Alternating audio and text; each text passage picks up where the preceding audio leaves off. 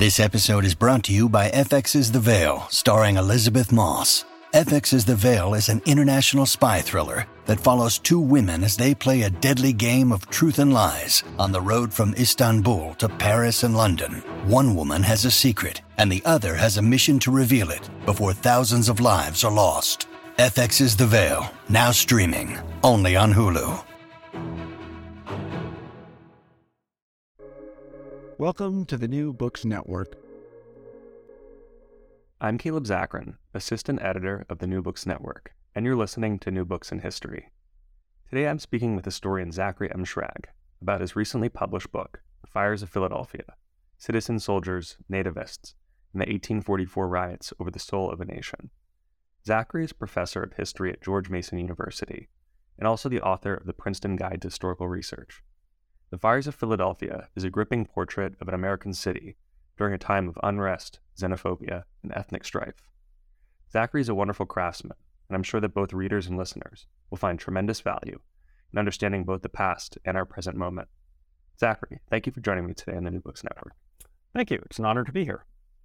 Of course, it's great to talk with you again. The last time we spoke was about Princeton Guide to Historical Research, so I read that book first, so it was sort of interesting to read that book and then to read this book and see how you put into practice the sort of things that you talked about, and I think you did a wonderful job. As always, before jumping into the book, I just wanted to tell us about yourself and your background. So, as you said, I'm a professor of history at George Mason University. I started there in 2004, so I'm coming up on my 20th anniversary in a year or so. And yes, this is my fourth book. It took me so long. It was supposed to be my third book, but actually took a while to finish. So I did the Princeton book while this was in process. Why did you choose to write this book in particular? So the odd thing about this book is that I was trained primarily as a 20th century historian. My previous work had been in post-1945 U.S. history. And originally, this was going to be another book about that period. I was interested in the riots of the 1960s. Washington is where I grew up, so the 1968 Washington riot, obviously Newark, Detroit, all of the riots of the multiple long hot summers from 1964 on were interesting to me. And I was trying especially to understand the government response to these. And one question I had is, why would you send in the National Guard? These are part-time volunteer soldiers who do not have a lot of training compared to regular troops, and certainly in many cases do not have the training or the equipment for civil disorder. And yet in the 1960s, in city after city, they're the ones who are sent in to support the police when things get too bad. And so I was wondering, well, why is that? And maybe I'll do a little background chapter on the 19th century militia. As sometimes happens to historians, we set our time machine to go back in time, expecting a quick trip, and then we'll come back to where we really want to be. I set my time machine back to the Jacksonian period when the militia are most called out. They had been called out in a few riots before the 1830s, but it's really in the 1830s and 1840s that it becomes a standard job of the militia to deal with urban disorder. And then I came across a story which I had not heard about before and thought it was going to be a chapter, and then that chapter got longer and longer, and then at some point you realize it wants to be its own book. How exactly did you come across this story? Were you just flipping through an archive and saw a news article clipping, or did someone say, hey, you might find this particular story interesting because it's relevant to your other interests?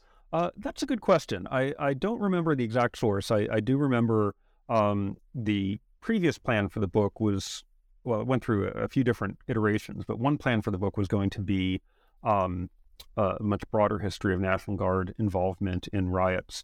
And as a historian of technology, I was interested in the tools that both rioters and riot control authorities were dealing with. And I remember specifically, and this would have been while I was on a fellowship at the Library of Congress in 2009, reading that the rioters in Southwark in July of 1844 had stretched a rope across the street in the middle of the night so that when the cavalry charged, the horses would trip over this rope. And I thought, again, as a historian of technology, well, that's innovative, kind of appalling, but it gave me the sense that there's a story well before the technologies that I think of as riot control technologies, plastic shields, tear gas, rubber bullets. Those are 20th century technologies. But I realized that even in the 19th century, there was a dialogue of sorts between people protesting, rioting, whatever you want to call it, the barricades and throwing rocks and all the rest, and early attempts to deal with that, and especially efforts to figure out the role of lethal force, because that's an issue that we have today. Do you fire on the crowd? We see that in the United States. We see that in other countries, this question about the shoot-to-kill order. And that's a question that was very much alive in the early 19th century as well. And so part of what I was trying to do here was trace that debate. And it does become one of the many themes in the book about Philadelphia, because in the earlier riots in May of 1844, the militia does not fire on the crowd. In the later riots in July of 1844, they very much do. And they are criticized for both, damned if you do, damned if you don't, as a previous historian of the riots has put it. So that, was just one of the many threads I ended up exploring, but that was the first one that I was interested in. So I was wondering if you could set the stage for us. What was the state of American politics and culture like in 1844 and a little bit prior? So what amazes me, again, as a 20th century historian visiting the 19th century, is how unsettled everything in the United States was in the 1840s. We think about sectional crisis because in hindsight, we know that's the one that ends up tearing the country apart. But there were so many other things going on. The very boundaries of the country were not determined. This is a point where Texas is still an independent republic, but there's a big move on already to annex it. The boundary with British North America is undecided, and that could potentially lead to a war with Great Britain. So we don't really know at this point where America begins and ends. We don't know what the political structure will be. The Whig Party is only founded in 1834. So the whole idea of a stable two-party system, as Richard Hofstadter will tell us, is pretty new and uncertain. And people are not sure if they want any parties, if they want two parties. And so people are founding new parties at a pretty rapid clip because they don't know which ones will end up or how many will end up as significant. And then probably most important to my story, the question of citizenship is up in the air. Again, with hindsight, we think particularly of African-American citizenship, which in this period is diminishing. Pennsylvania disfranchises its African-American citizens in the 1830s. We can think about women's rights, of course, with Seneca Falls. And then in my case, we need to think about immigrants, because one of the odd things about America is how welcoming it is to immigrants, white immigrants in the 1840s, how easy it is for them to gain full citizenship after 5 years and become voters and participants in the political process. And many Americans who are native born look at that and decide that that is not what they want. And so they don't try really to cut off immigration so much as to make it unpleasant by reducing the ability of immigrants to become citizens. They propose a 21-year waiting period for citizenship, which of course would mean a non-citizenship for a very long time, including for adults who come over, and also efforts to restrict the holding of government offices, not only high offices like the presidency, which is restricted by the Constitution, but all the way down to government contracts. They want to have those reserved for native-born citizens. So I was wondering if you could start by introducing Louis Charles Levin, one of the I would say central characters of your story, and just sort of explain what his views were, because I think that how he sees the world and conceives of is very much highly relevant to the story that you end up telling here about ethnic conflict and ethnic strife at the time. So I don't know if this book has a hero, but it certainly has an anti-hero in Louis Charles Levin. In some ways, he's an American success story. His parents are themselves immigrants. They are Jewish immigrants from England. They come over. Levin is born in South Carolina, probably fairly humble circumstances. His father dies when he's not that old. He does manage 2 years of college at what becomes the University of South Carolina, a different name then. Bounces around from career to career. He has a dry goods store. He runs a school. He goes down to Mississippi and is involved in a duel, and apparently is wounded. It's very hard to know how to separate the fact from the legend in some of these things. He ends up marrying 2 women. One dies soon after their marriage. The other lives longer, both of whom have some social position. So he's sort of coming up in the world. He gains admission to the bar and is a successful trial lawyer in Baltimore. So far, so good, right? We can imagine the Lin-Manuel Miranda musical about him. But first of all, he drinks a lot, gets in a lot of fights, leaves Baltimore for reasons I could never figure out, but ends up in Philadelphia, drinks even more, and describes himself later on as kind of being found, in the gutter or in the, back room of a tavern, drunk or hungover, and at one point he goes bankrupt, and I actually was able to find his bankruptcy records in the archives, so I can tell you how many spoons he owned. But the way he climbs out of this is, first of all, by becoming a spokesperson for temperance. The temperance movement of the 1840s was one of the major reform movements, and they loved to have a reformed drunkard, as Levin called himself. But he also gets into anti-Catholicism and opposition to Irish Catholics in particular. So he fuels his rise to the top by demonizing other people, particularly Irish Catholic immigrants. He is the editor of a newspaper, and that in the 1840s is often a partisan position, can lead to elective office. So he's not one of the earliest founders of what becomes the Nativist Party in Philadelphia, but he is a inspiration for them and becomes one of their, again, most talented speakers. He is, some people compare him to Daniel Webster in his oratory. So he's a very effective force. Unfortunately, he uses that talent to cast hatred on others. There was, one particular, story that you mentioned about him that I found particularly interesting, where that I think it does an interesting job of maybe just describing the kind of how kind of complicated some of these, views held by nativists, where that he beat up an elderly Irish man for making fun of a free black man for not having the right to vote. So I was, what was, I guess, was being a nativist not necessarily, was it just meant that you were anti-immigrant, not necessarily that you had other views pertaining to, let's say, slavery or the rights for African Americans? Was it, was it really person by person that you would find someone who was xenophobic and also racist and also all of these, other bad qualities? So it's a great question. I think that politics operated on multiple levels here. So there definitely were nativists who were sympathetic to abolition. One of the founders of the Nativist Party in Pennsylvania is Peter Sken Smith, whose brother Gerrit Smith is one of the leading abolitionists and one of the founders of the Liberty Party. So I just wonder about, those two brothers sort of sitting down. Well, I founded a political party. Oh yeah, well, I'm going to found a political party. What kind of sibling rivalry was going on?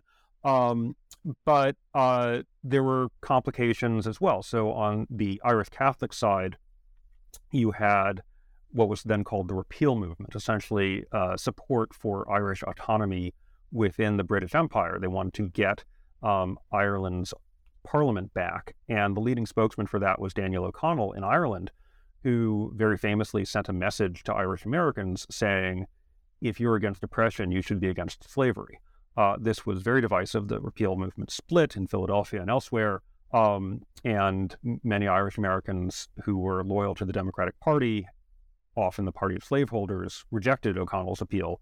But it does suggest that there were abolitionists in both camps and plenty of racism to go around. And, this is, I think, true for much of early 19th century politics, that the coalitions don't always line up neatly, and that's one of the issues with party formation, that you can have people with very different views within the same party. And of course, this eventually splits up the Whig Party and contributes to the sectional crisis. So I think it's not too surprising to find that. It's also on the social level, you find some nativists coming from fairly elite propertied Whig circles, and others are coming out of the Democratic Party because they see Irish immigrants as a threat to the working men's livelihood. And so, again, they're opposed to giving working contracts to Irish immigrants. They don't want them holding office within the Democratic Party. They have movements to have people only do trade with native-born Americans. So here's a native-born tobacconist, here's a native-born grocer that you can give your money to as opposed to those immigrants. And so there's both elite and working class nativism, as well as more tolerant strains coming from both of those social hierarchies. The next person that you discuss in the book is George Cadwallader. So I was wondering if you could tell us about him, what his profession was, and his centrality to the story. So I think of Cadwallader, and I've tried to position him, at least in the narrative, as the opposite of Levin. I ended up thinking of this whole situation as something of a chessboard, where the kings are, start off on the opposite edges of the board and don't get too close together. I tried for a while to figure out if Levin and Cadwallader were even at the same place at the same time, and I ended up thinking no, that Levin is the guy who will go stand on the steps or on the bench and give a fiery speech, and then when the first shot gets fired, he leaves. And Cadwallader is the man who is sort of taking things slow, sitting in his parlor drinking wine, and he won't show up until that first shot is fired. So just as Levin goes off the stage, Cadwallader enters, and if you want to put on a play, you could have them cast by the same actor. I don't know if that would work with costume changes, but you could try. So Cadwallader, unlike Levin, his family has been in the North America since the 1690s, I think. One of his ancestors is personally recruited by William Penn, comes over and is part of this Welsh migration that gives us all those wonderful names along the Pennsylvania main line. And the Cadwalladers are everywhere in Pennsylvania politics. They're in government, they're founding some of these famous benevolent institutions, and they're in the military. So Cadwallader's grandfather fights in the Revolution. Cadwallader's father is deployed in the War of 1812. He doesn't see combat, but he rises to be the major general of the Pennsylvania militia. And George Cadwallader, who's not interested in civilian politics, decides that his contribution will also be in the military realm. So he joins, I believe as a teenager, he joins a militia unit, then becomes a captain and works his way up until he is elected brigadier general of the 1st Brigade, which covers the city of Philadelphia. And so he doesn't have to do this. He's very wealthy. He wouldn't have to do any work if he could have just clipped his coupons, but he likes doing some work. He manages estates as a lawyer and makes a lot of money that way. He owns a lot of property in Philadelphia and elsewhere. But again, out of a sense, I think, of noblesse oblige and an enjoyment of action, he builds up this militia career and is ready to serve when he's called. I was wondering if you could talk a little bit about, you've already mentioned a little bit about some of these topics, but just some of the major sources of nativism and anti-Irish sentiment. So there are different threads. So again, as I've mentioned, part of it, I think, was economic competition. We sometimes talk about the Panic of 1837, which suggests that it was over in a year. It very much was not. It was a multi-year depression that had lots of people anxious about their livelihoods, and so this goes on into the 1840s. You have the waves of Irish immigration. This is before the Great Famine, but one thing to understand about the potato famines, the reason that happened is because potatoes were the last food the Irish had left. Already in the 1830s, Irish population had greatly exceeded the growth of the Irish economy, so people were pretty poor, being reduced to eating potatoes and not much else. And so many of them were trying to get out. Many go to England via Liverpool, others go to Canada, and others, of course, come to the United States, including Philadelphia, a seaport city. So they're coming in much larger numbers, and that adds to the sense that There's economic competition, and then on top of that, they are bringing with them a religion that had been tolerated in the United States more or less from the founding, but had never been nearly as visible as it becomes in the 1830s. So one way I think about this in terms of our present politics is right now we, I think, have two major nativist strains. People worried about economic competition, maybe worried about immigration from Latin America in particular, and people who are worried about religion tend to demonize Muslim immigrants. And in the 1840s, both of those anxieties were personified by the Irish Catholic immigrant, many of them poor, but also bringing a minority religion. That's actually something that I found so striking was the similarities that could be drawn.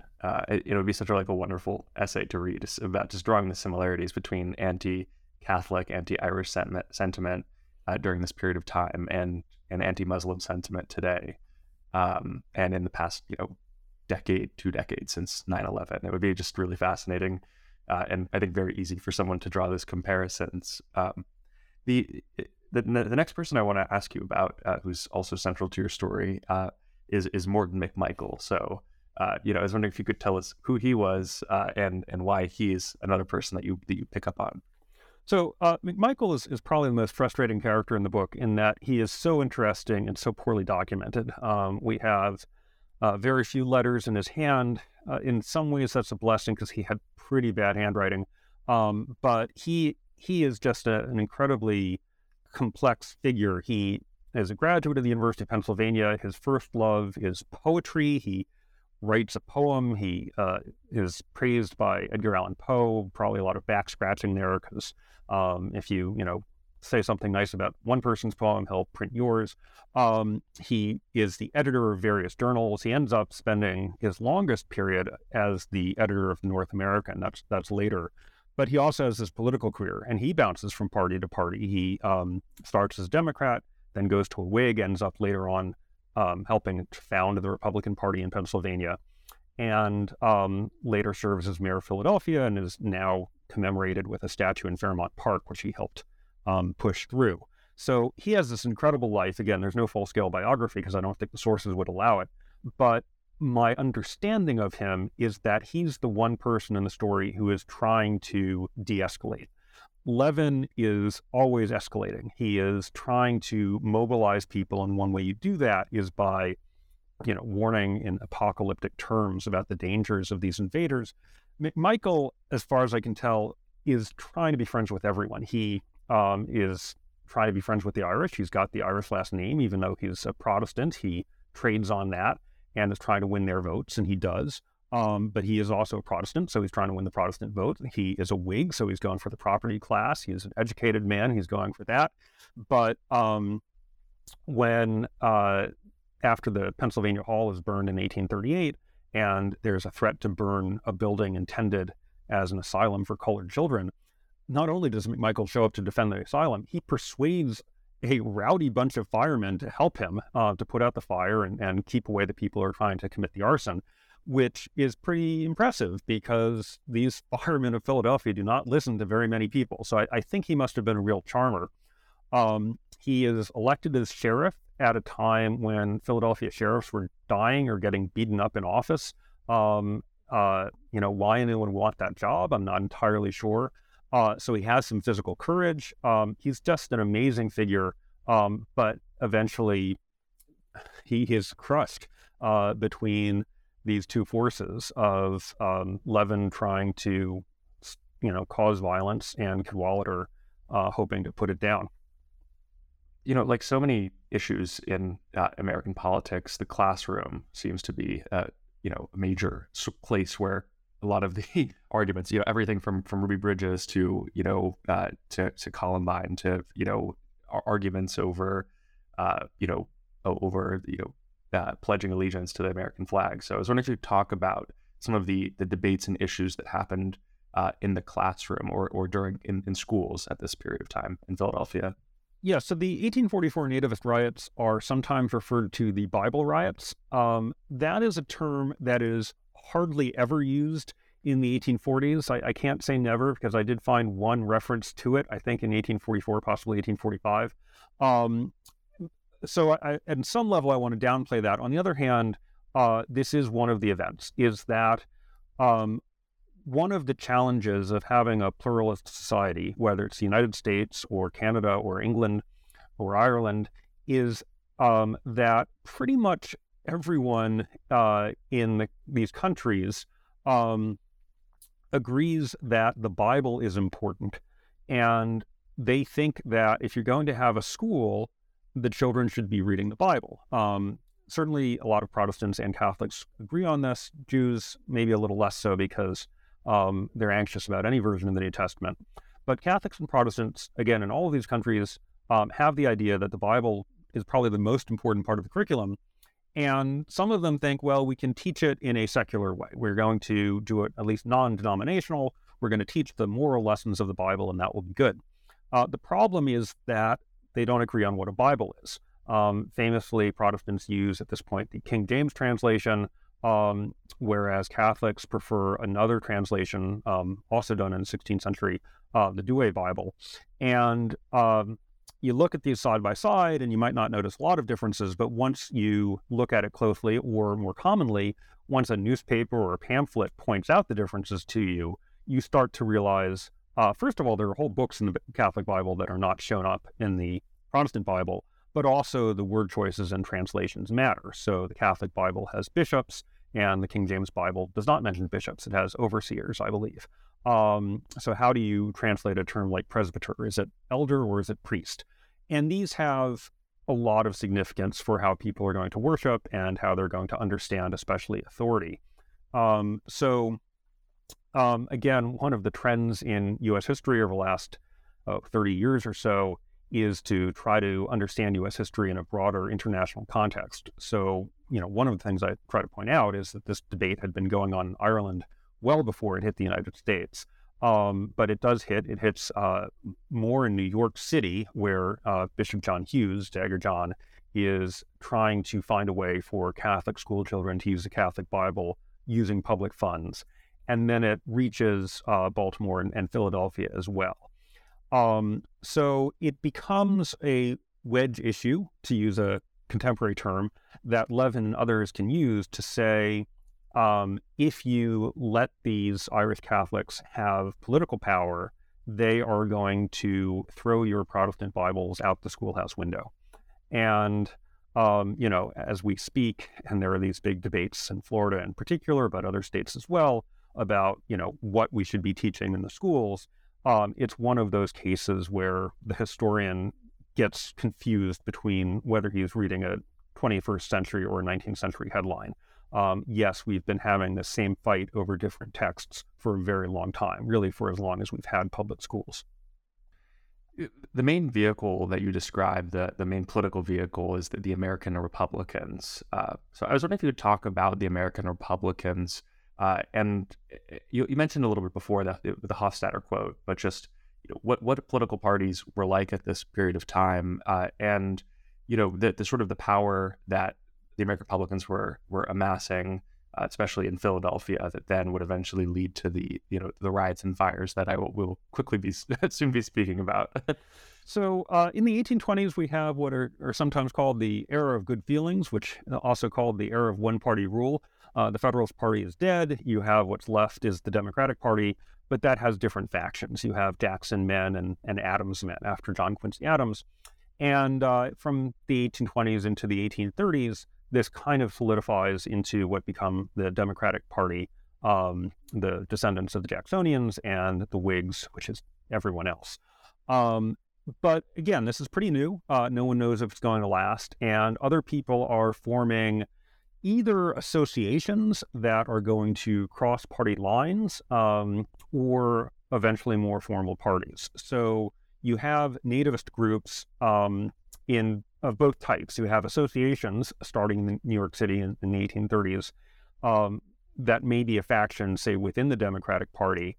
And then as people see potential for this, they spin off their own party. And again, there are all kinds of parties going on. There's Liberty Party, there's the Workingmen's Party. There are lots of efforts to create new political parties in this period because no one knows what's going to stick. And so one of the reasons, again, I don't love the term Bible riots is I think that term takes attention away from a more important development than the Bible fight in Philadelphia, which was the election in New York City of a nativist mayor, James Harper. And when a third party like the Nativist Party in New York takes on what was a pretty major victory in an election like that, it makes a lot of people think, oh yes, this one has legs. We can really run with this. And so that election in April of 1844 motivates Philadelphia nativists to try to build up their party. And in an age before Twitter or television or anything like that, the way you do that is through mass rallies. And so there are some in Independence Square, behind Independence Hall, but also at the ward level, they are taking to the streets, trying to get people riled up and get them enthusiastic about this new party. And that's the pivot from having a lot of nasty newspaper editorials to getting to street violence.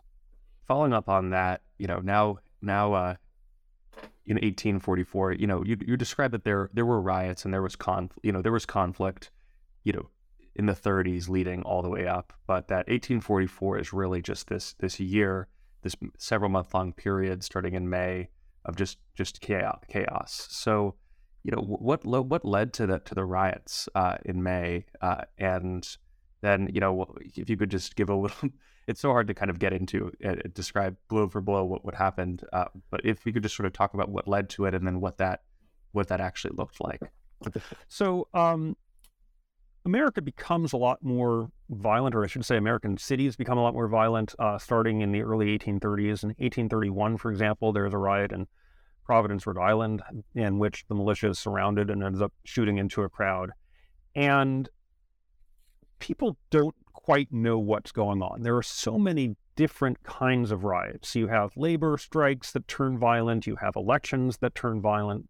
Most, but not all of the riots have to do with African-American status of some kind, whether it's attacks on abolitionists are pretty common, or attacks on African-American neighborhoods. And, at the time, people are throwing up their hands saying, what is happening to our country? And, for close to 200 years since, historians have been looking at these events and saying, yeah, what was going on there?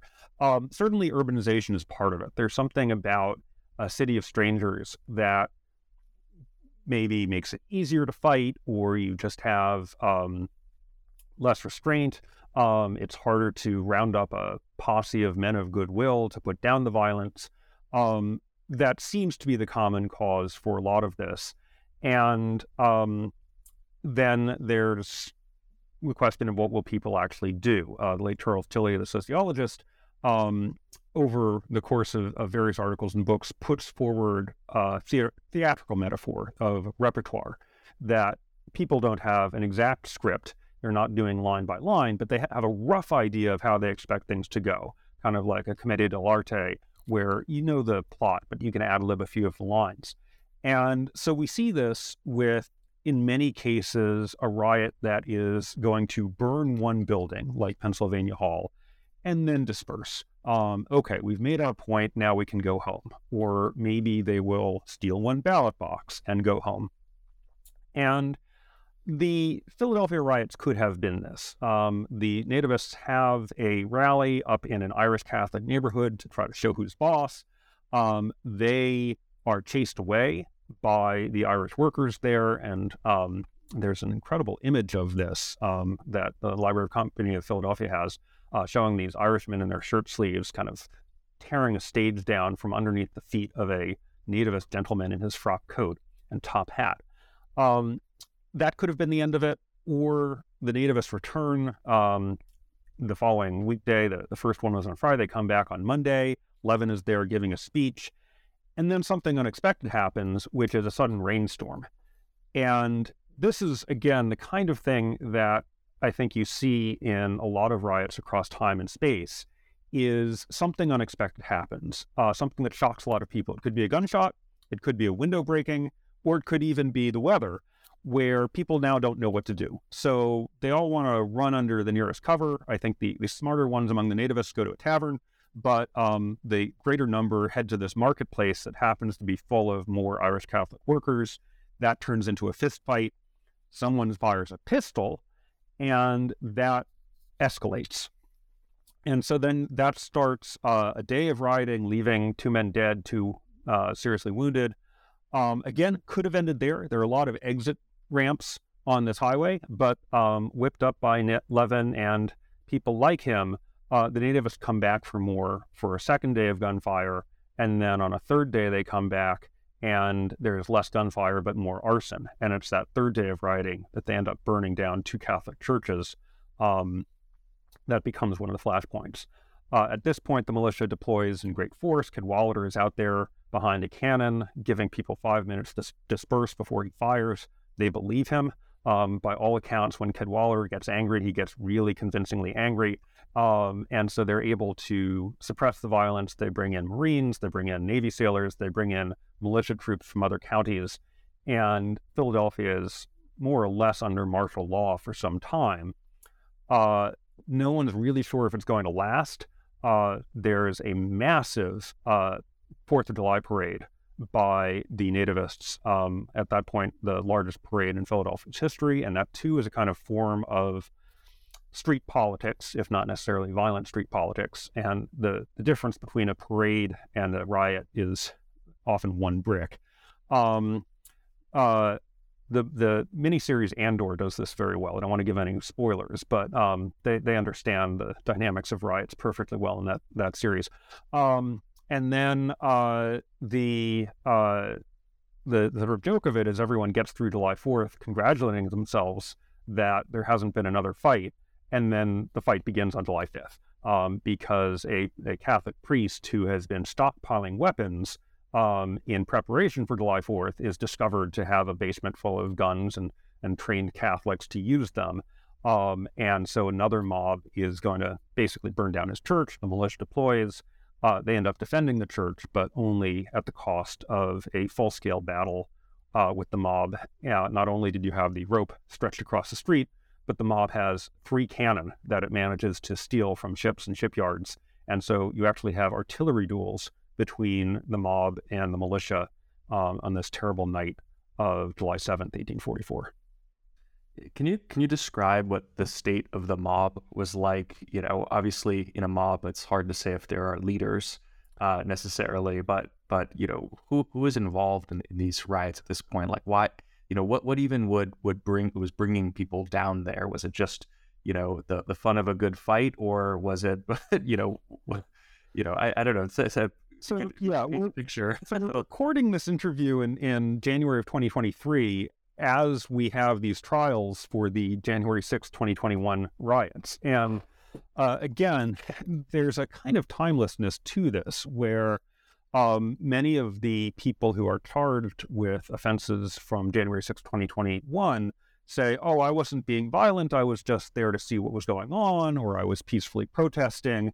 And some of them are telling the truth. What we know from current events and sociology and the rest is that in a given crowd, let's say you have 1,000 people, you might have 50 who are actively going to be throwing punches and stones.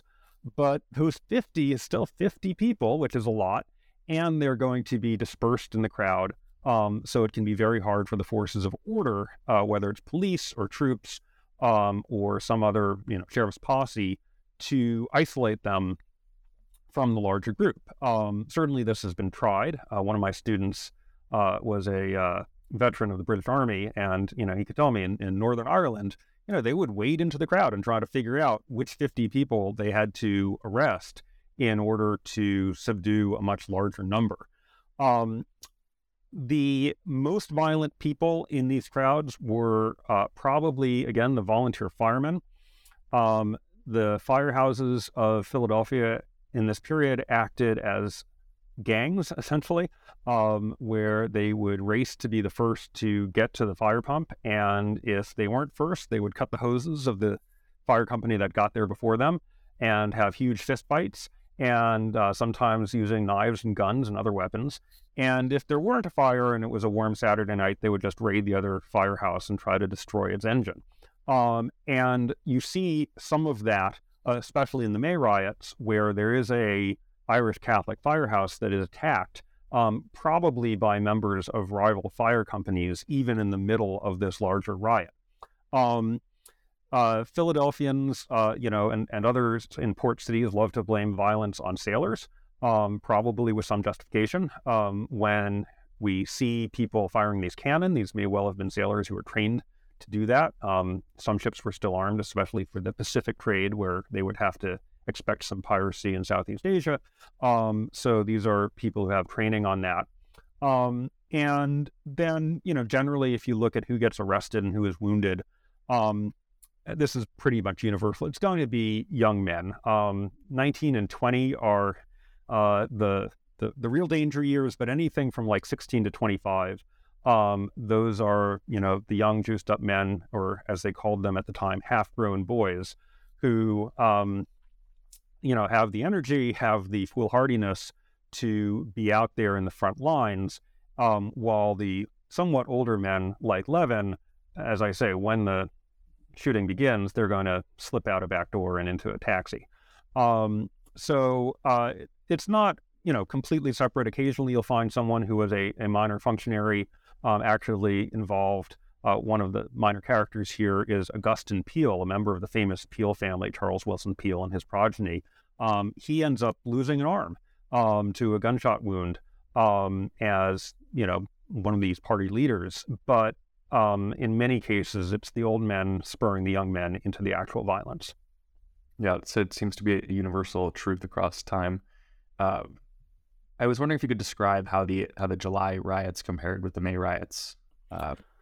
So they are shorter, they are more violent, and for the most part, they do not involve Irish Catholics. So with the May riots, you have essentially a pogrom, to use a somewhat anachronistic term. It's a term that enters English later in the 19th century, but a Protestant mob entering an Irish Catholic, heavily Irish Catholic, not exclusively, but heavily Irish Catholic neighborhood, the Third Ward of Kensington, and attacking people and eventually setting fire to homes and churches.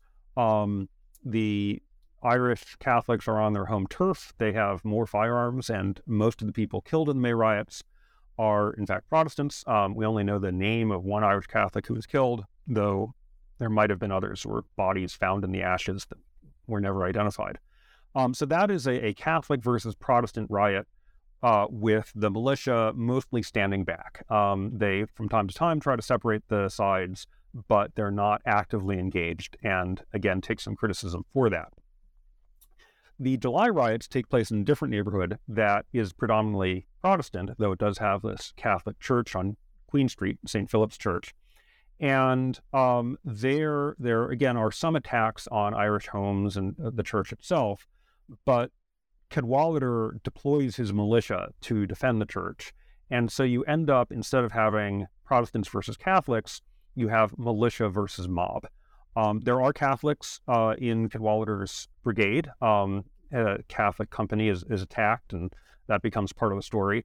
There are also nativists in Cadwallader's brigade, and some of them don't show up, first of all. They think, well, why should I come out in defense of a Catholic church? And they stay home, and there are various court-martials to determine whether they never got the order or whether they were, in fact, disobeying orders. And then there are other nativists who deploy and, in some cases, are killed and wounded, fighting against people whose beliefs they share, most likely, but they put their duty and their uniform over their own personal beliefs. And this raises, to my mind, a pretty serious constitutional issue, which is, we know that the framers and their Whig ideology liked militias more than standing armies because they thought that standing armies were tools of tyranny. But I have yet to find a case where they really explain what they thought a militia should do when called out to riot duty. It's something like a jury, where you want the militia to represent the people. And just as jury nullification is controversial to this day, should a jury that believes a law is unjust acquit someone who has broken that law, Do we want a militia to just follow orders, or do we want the members of the militia to represent the will of the people, which in some case may be on the side of the mob? So you have this tricky question of whether, if the mob in some ways is the people and the militia is the people, should there even be a fight? And the one person who articulates this the best is Alexis de Tocqueville in a section from Democracy in America, where he is responding to stories of the Baltimore riot in 1812 when the militia did not act. And he says, as part of his warnings about the tyranny of the majority, you can't expect the militia to help you. It's just the majority in arms. Interestingly, 1844 disproves that, at least in some cases. Here is a case where the majority in arms, to use Tocqueville's term, nonetheless turns out to fight and die in defense of a minority. I was wondering if you could then talk about the aftermath of the riots, and what the kind of the outcomes were for some of the characters that we talked about before: Levin, Cadwallader, McMichael.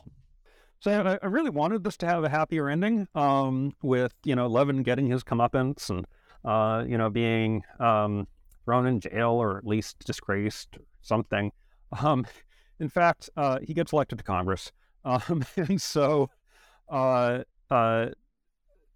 as bad as George Santos. Well, I mean, the thing about Levin is he's been reelected and reelected. Abraham Lincoln got one term in the House of Representatives. Lewis Levin got 3, and was actually, I think, in his last term, seated directly in front of Lincoln, though I'm sure Lincoln could see over his head because Lincoln was very tall.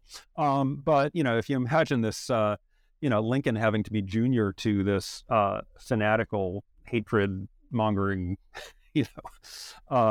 demagogue, it's really a pity. So Levin spends his time in Congress sort of railing against the Catholics and not getting anything done.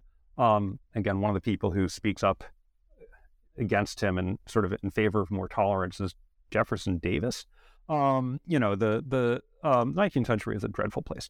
So Levin gets, some kind of honor. He ends up, losing his seat and ends up dying in an insane asylum. So his last days are not good. But he, unfortunately, the kind of hatred and violence he is promoting does do him good for a time. Cadwallader basically hated doing the riot duty. He had signed up to fight for his country, and he gets to do that in Mexico. And from what I can tell, he was much happier fighting foreigners in Mexico, however just or unjust that cause. Ends up being something of a war hero, charges up the hill at Chapultepec and captures the enemy flag and comes home to great honors. And everyone, gives him a parade. And that helps people unite behind him. Later on, he does serve in the Civil War. I have this pet theory, it's not in the book, that if he had been elected to Major General, as he tries to be in the late 1850s, he would never have let Johnston get out of the Shenandoah without pursuit, and the Battle of First Bull Run would have been a Union victory, and that would have been it. So there's your counterfactual for the day, because Cadwallader really liked to fight, and his superior, Robert Patterson, I think, was a less aggressive general, and he's the one who really messes up in July of 1861. McMichael, as I say, goes on to found the Republican Party and helps consolidate the city of Philadelphia. Philadelphia in the 1840s was very small, 2 square miles. McMichael helps push through the consolidation with Philadelphia County to give us the much larger territory that we now have today for the city of Philadelphia. And then the last figure we haven't really talked about is Bishop Kenrick, Francis Patrick Kenrick, who goes on to become Archbishop of Baltimore, so the most senior post in the American Catholic hierarchy at that time.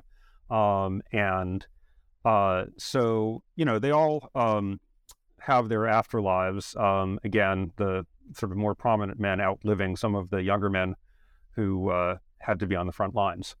I was wondering if to just sort of close things out and to go beyond even, the scope, but, what sort of comes of anti-Irish sentiment and nativism? Because I think today, for people that know nothing of any history at all, the idea that there would have been this anti-Irish sentiment in America might seem strange or bizarre, but obviously it's a huge issue for decades and for centuries. So yeah, one of the great ironies here is that this is all taking place in the summer of 1844, which was the last good potato crop. By September of 1844, you're seeing these little messages in the newspaper like, hey, this weird thing happened to this farmer up in upstate New York or in New England where he opened his basement and all the potatoes were rotten. Isn't that weird? By 1845, the blight has spread to Ireland, and things are getting bad there. I think is worse in Black 1847. So whatever hopes the nativists had of reducing or maintaining the Irish presence in Philadelphia, they are just swamped. The number of Irish refugees, really, at this point from the famine is just much greater than Philadelphia had ever seen before. And so by the 1840s, late 1840s into the 1850s, you can't hope to restrict their numbers. That said, the nativist movement becomes stronger than ever before or since, really, in the 1850s with the rise of the American or so-called Know-Nothing Party, which is not exactly the same as the American Republican Party. Certainly some of the same people are involved, but others like Levin are essentially purged from the party. The American Republican Party had been let's call it a normal party with wards and meetings. It did not have the secrecy that gave rise to the Know-Nothing name or the fraternal rituals. Levin was not part of that. They did not like Levin. And that's one of the reasons that he ends up in some disgrace in the 1850s. But there is a massive movement of nativism in the 1850s. There's another riot in Kentucky that is somewhat similar to the one in Philadelphia. Eventually, most of the nativists end up in the Republican Party. By no means all Republicans were nativists, nor were all nativists Republicans, but many were. That includes people like Simon Cameron, who becomes Lincoln's first Secretary of War. And the native strain remains. There are various efforts at constitutional amendments that will, in one way or another, restrict Catholic power. Those don't pass, but those are part of the Republican movement in the late 19th century. And, I think to some degree you can trace it forward into the 20th century with the Johnson-Reed Act of 1924 and going forward. And, of course, the election of 1960, where, 1928 and 1960, where Catholics nominate, Democrats nominate Americans of Irish Catholic descent successfully in 1960 with the rise of John F. Kennedy. Since then, of course, Irish Catholics, thanks to Nixon, have been recruited more heavily into the Republican Party, though, of course, Biden is a Democrat. And other nativist strains have appeared in the Republican Party. So it's not a direct line, but it's hard to find a moment in the history of the Republican Party that has lacked for nativists. Yeah, thank you for taking it up to the present. I think it's useful. Also, Obama too having Irish ancestry, so that there's been some very good Irish representation in the highest office in the 21st century. So, it's interesting just to compare, how much has changed in 170 odd years. Zachary, thank you so much for being a guest once again on the New Books Network. It was great to have you. And I was wondering, I guess, if there's anything else that you're working on, any research interests. I know you've written a lot about cities, so are you going to take on another great American city or move on to a different topic? So I think the great American city I may be taking on is Tysons Corner, Virginia, which not many people would think of as a city, but is downtown of 100,000 jobs and increasing population as well. And I'm looking at the newest transit system in Washington, the Dulles Corridor Extension. So as a follow-up to my first book, which was about the Washington Metro, but very much a suburban line. And I'm trying to understand why people would think it was a good idea to build rapid transit in so suburban an area. I think there were good reasons. There were some good reasons for skepticism. And so I'm looking at those documents and talking to some of the people who worked on that. One of the sad parts about the Philadelphia book is I never was able to interview any of the participants. I would have loved to have dinner with Morton McMichael. But now that I'm back into 21st century history, I will have the chance for more oral history interviews. Yeah, I'm sure that sounds really interesting. I can say that the DC Metro is probably like the best public transit I've ever experienced in the entire world.